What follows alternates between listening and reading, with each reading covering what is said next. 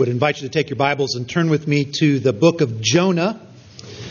The book of Jonah. If you're not sure where that is, in your bulletins is printed the page number of the book of Jonah in the red Bibles in the chairs around you.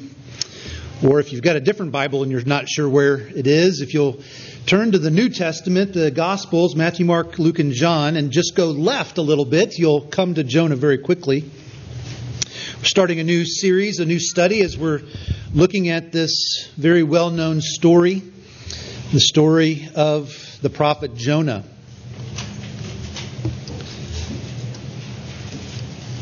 Follow along as I read to you verses 1 through 3 of chapter 1 of Jonah.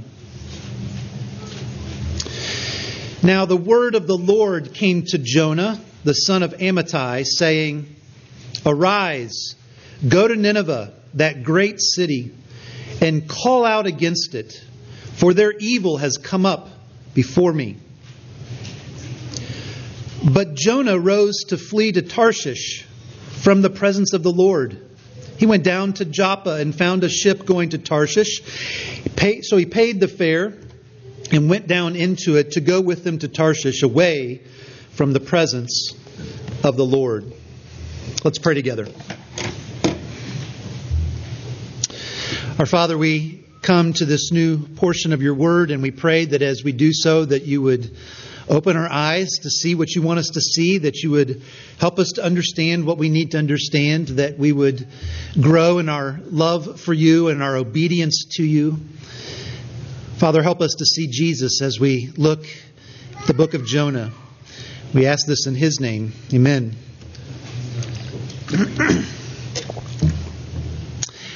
Well, I wonder if you've ever been surprised by grace.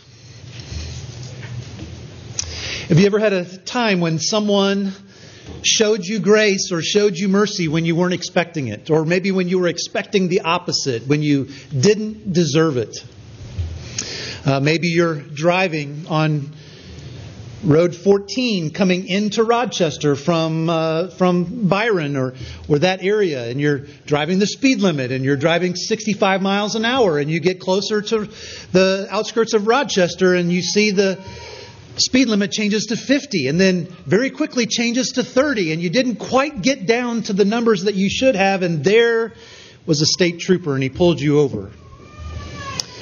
But rather than giving you a ticket, which you deserved, he let you go with just a warning.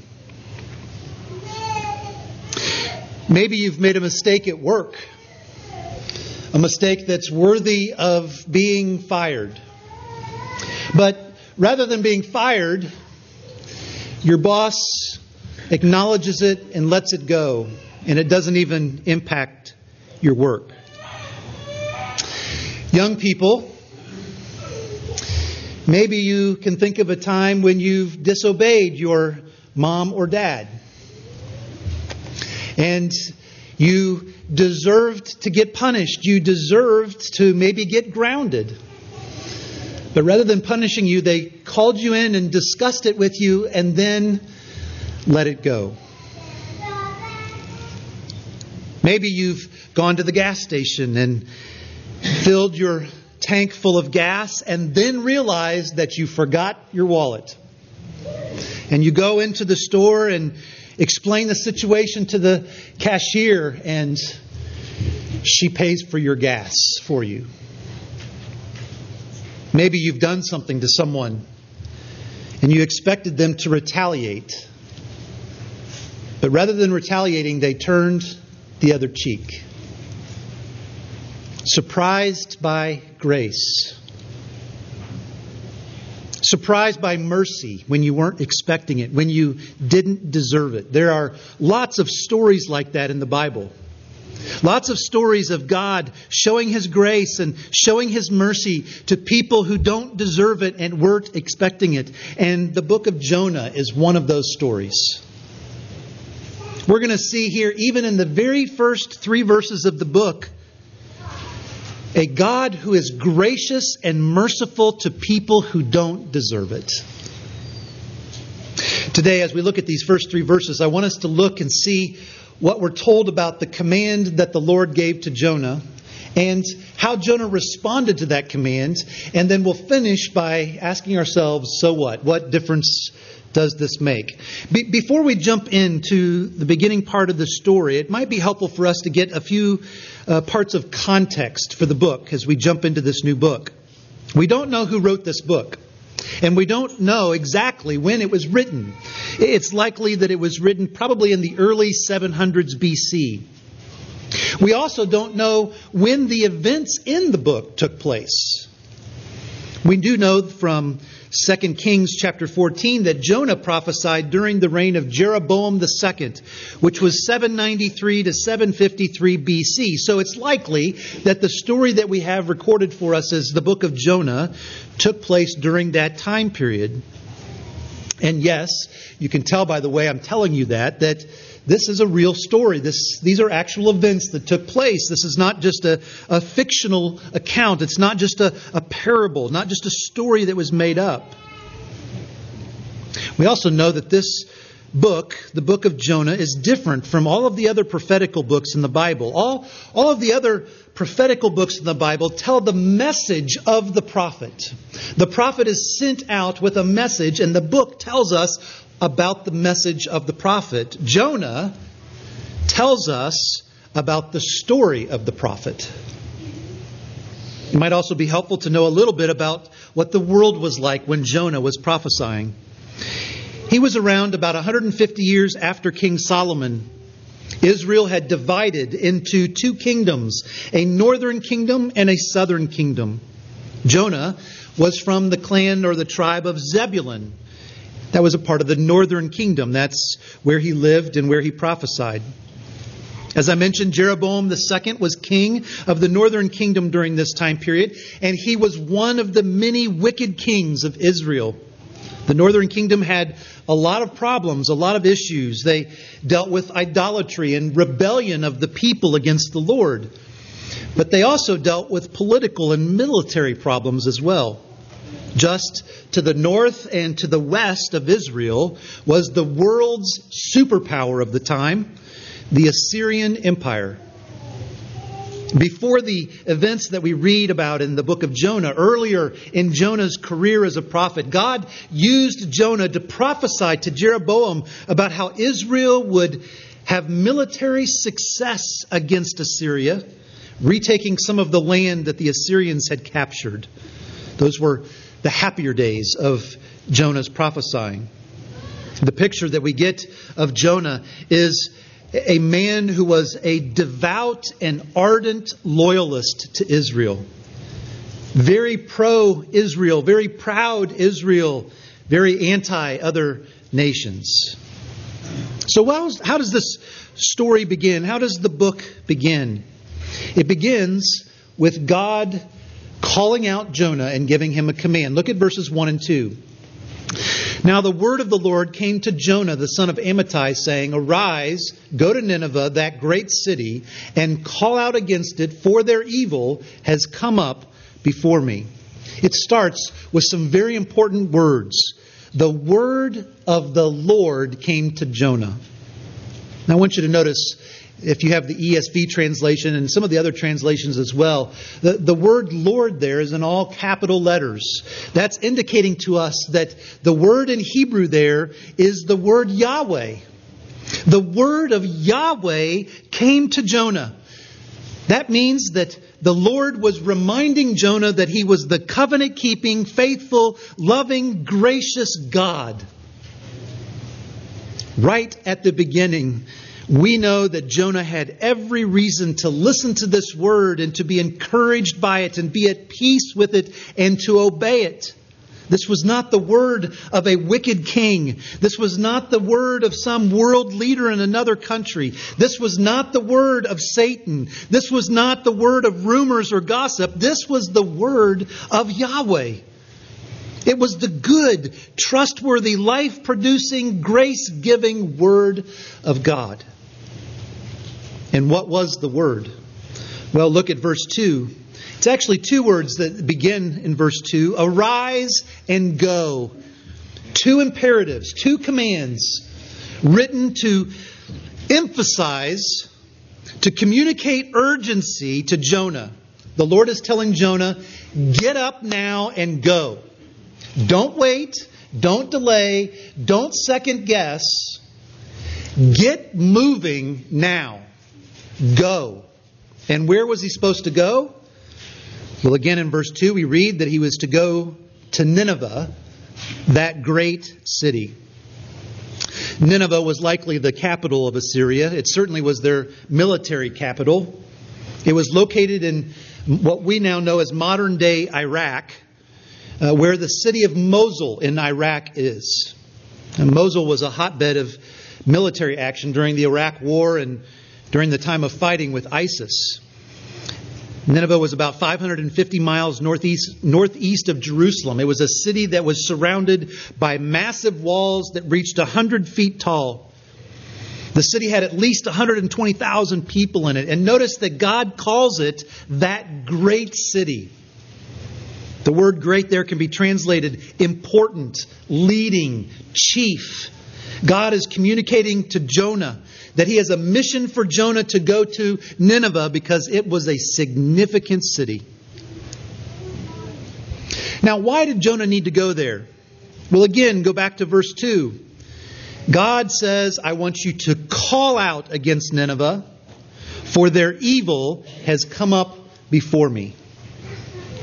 Now, we're not given any details here at this portion of the passage about what the evil is that has come before the Lord. We're just told that the evil had gotten God's attention and he meant to deal with it. But we do know some things about the Assyrian Empire. It was a pagan empire. Their people worshiped many false gods and idols. And we also know that they were particularly brutal and barbaric in the ways that they treated their enemies. One Assyrian scholar wrote these difficult words to listen to. The Emperor Shalmaneser III is well known for depicting torture, dismembering, and decapitations of their enemies in grisly detail on large stone panels. Assyrian history is as gory and blood-curdling a history as we know. After capturing enemies, the Assyrians would typically cut off their legs and one arm, leaving the other arm and hand intact so they could shake their victim's hand in mockery as they died. They forced friends and family members to parade with the heads of their loved ones elevated on poles. They often flayed enemies alive and displayed their skin on the city walls. They burned children alive. Those who survived the destruction of their cities were fated to endure cruel and violent forms of slavery. The Assyrians have been rightly called a terrorist state. This is who God was calling Jonah to go and proclaim the word of the Lord to. He was calling Jonah, a very pro and proud Israelite nationalist, to go to the capital of his greatest enemy. A place that was known for some of the greatest, most brutal, gory, depraved violence in the history of the world.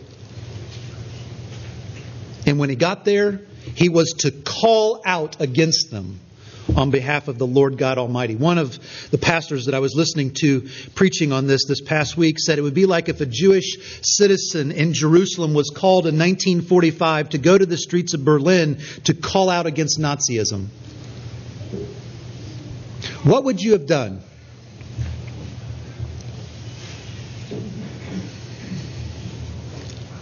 What did Jonah do? Well, we get what Jonah did in verse 3.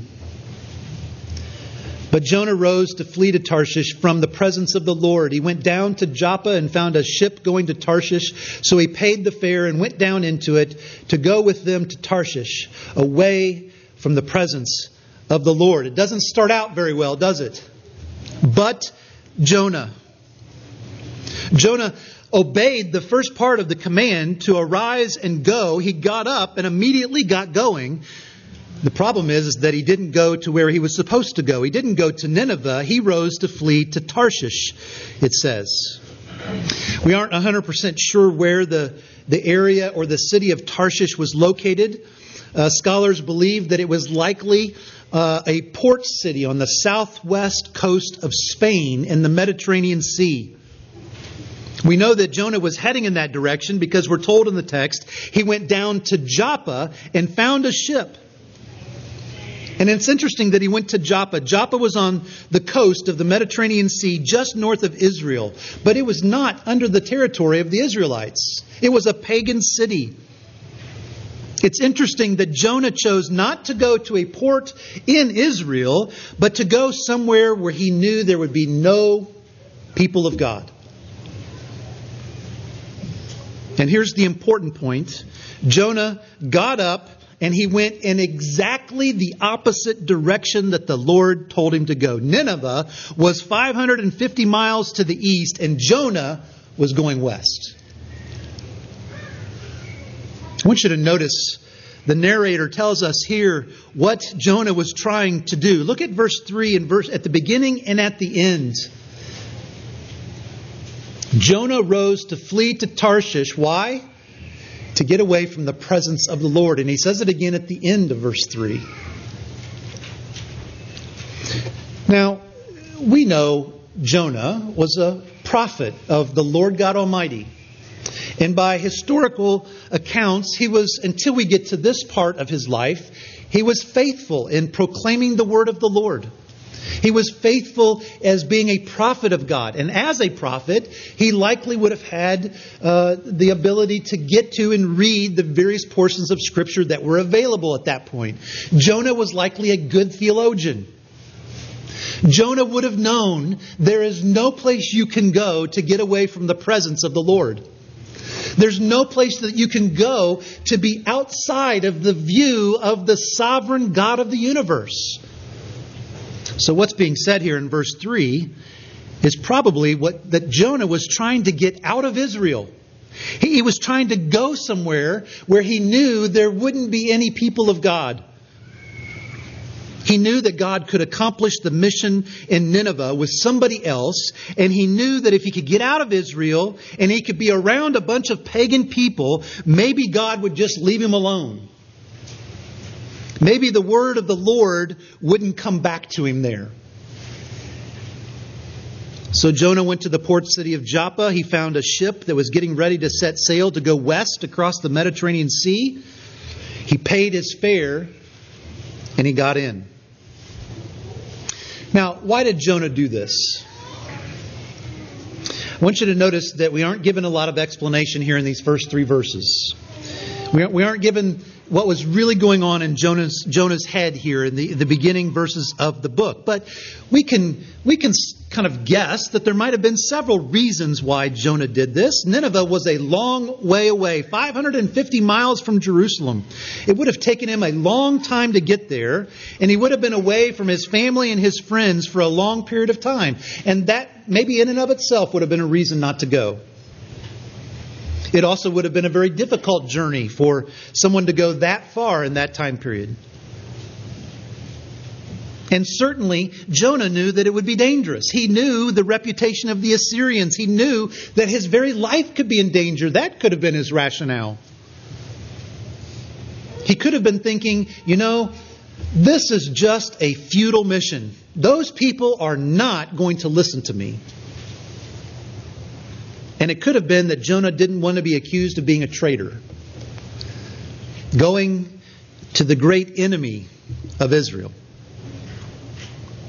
But I think there's actually something else that was motivating Jonah to disobey the Lord. We can surmise what that reason is now from what we know about Jonah, both from this book and also from 2 Kings. And we'll also find out that he gives us more of an explanation in chapter 4. Jonah knew that the God that he served was a God of grace and mercy. And Jonah knew that God might use Jonah to bring that grace and mercy of the Lord to the people of Nineveh. And he disobeyed the Lord God Almighty because he didn't want Nineveh to have the chance to repent. Jonah resented the possibility of being the instrument that the Lord would use to bring good news to the Assyrians. As a proud, God-fearing Israelite prophet, he hated the idea that those evil people over there could be shown grace. You see the irony? Who was the one who was being the evil sinner? It was Jonah.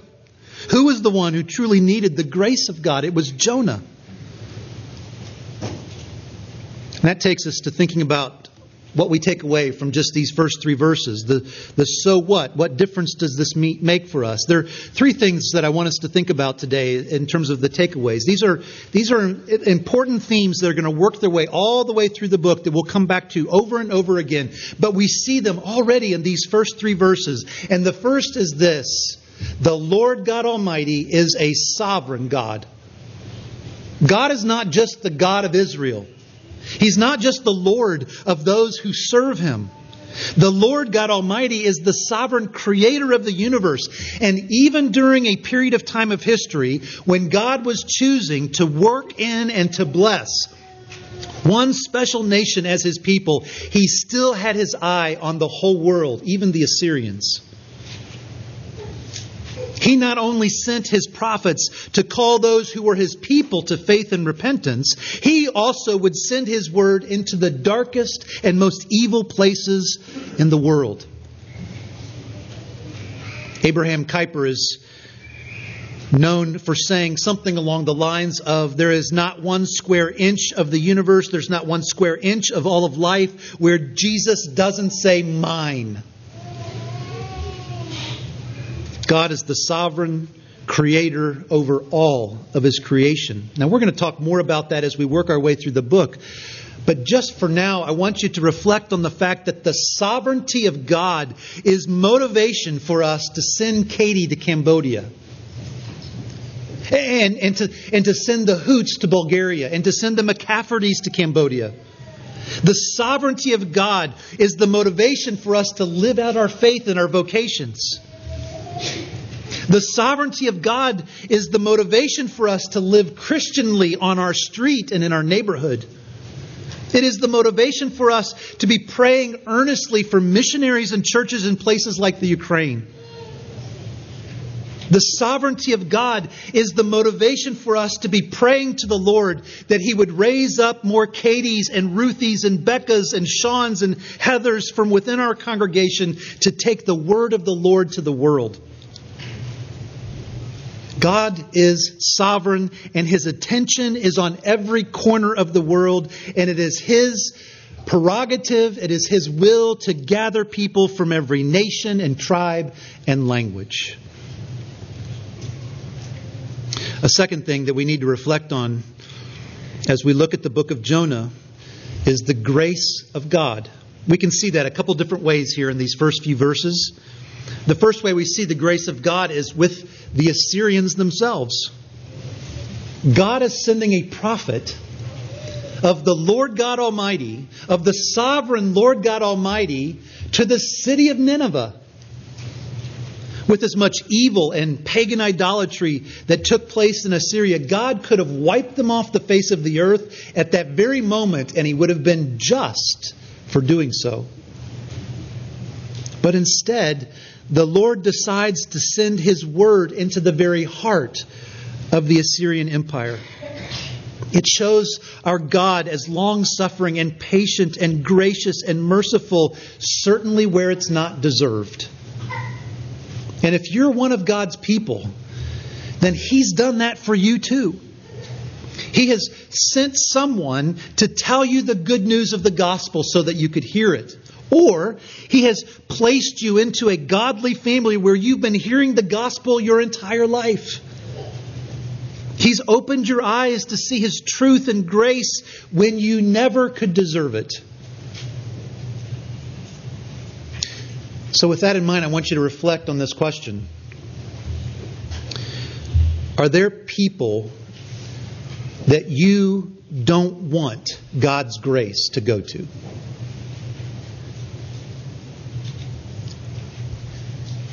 Are there people that you think they are just too evil? They are too far. People that you don't like. People that you want to get justice. When we think that way, we're thinking like Jonah.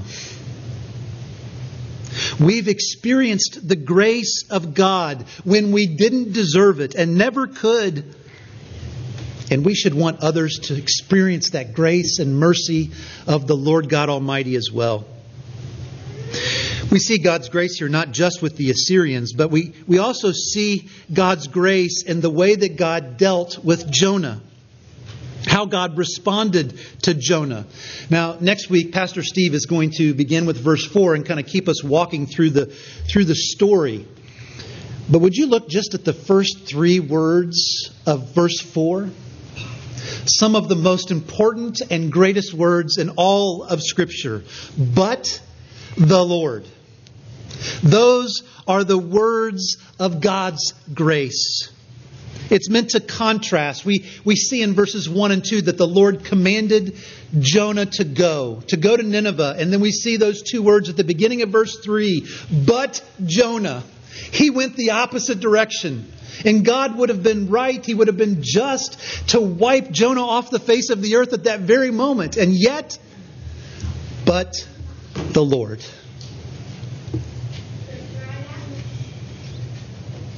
These are the words of God's surprising and undeserved mercy.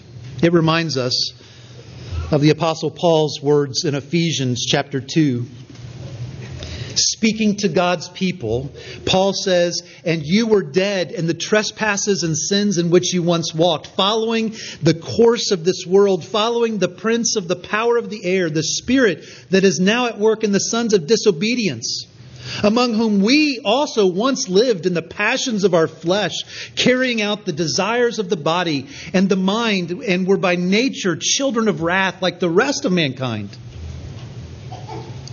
But God, being rich in mercy because of the great love with which He loved us, even when we were dead in our trespasses, made us alive together with Christ. By grace you have been saved." Paul's saying we deserved death. We deserved eternal damnation. We deserved eternal separation from God. We were children of wrath, just like the Assyrians. But God, when we didn't deserve it, covered us with His grace. He opened our eyes that we could see the gospel. He gave us faith that we needed to believe. He shows us the love of our Savior Jesus, who died on the cross so that we could get forgiveness and be declared righteous in His sight. And if you're a Christian here this morning, you have experienced the surprising grace and mercy and kindness of the Lord. And we remember what Paul said in Romans chapter 2, that God's kindness, God's grace, God's mercy is meant to move us. It's meant to lead us to repentance. The person and the work of Jesus is how we were made right with God. And the person and work of Jesus is also the motivation and the power for us to grow more like our Savior. We need to spend the rest of our lives learning the depth of God's grace to us, so that we will then grow in our love for our Father and our obedience to Him. And that's the third and final takeaway for today. The call to be obedient to our Father in heaven. The story of Jonah is going to show us over and over again that disobeying the Lord always ends up in a bad result. Not always immediately. And sometimes disobedience brings temporary enjoyment. But it will always eventually end badly. Disobedience always comes with a cost. Maybe not financial. Maybe not immediately. But disobedience always costs us something, if nothing else, our good relationship with the Lord. And it never delivers completely on the enjoyment that it promises. So brothers and sisters in Christ, as we close for today, let's remember the grace of the Lord. Let's grow in our understanding of God's undeserved, surprising grace and mercy to us. And then in response, let's love the Lord more than we do our sin. And let's live lives of obedience to the Lord in response to His surprising grace to us through the Lord Jesus Christ. Let's pray together.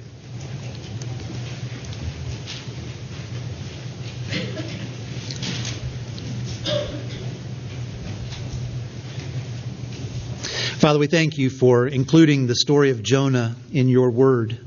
Thank you for the privilege that we have of reading it and studying it, and I pray that as we do that, that you would open our eyes. I pray, Father, that we would come away from our study truly with a greater love for you, and that love would flower into greater obedience and following you. And Father, as we come to the Lord's Supper, we pray that once again you would show us the work of our Savior and how you really are enough. We pray this in His name. Amen.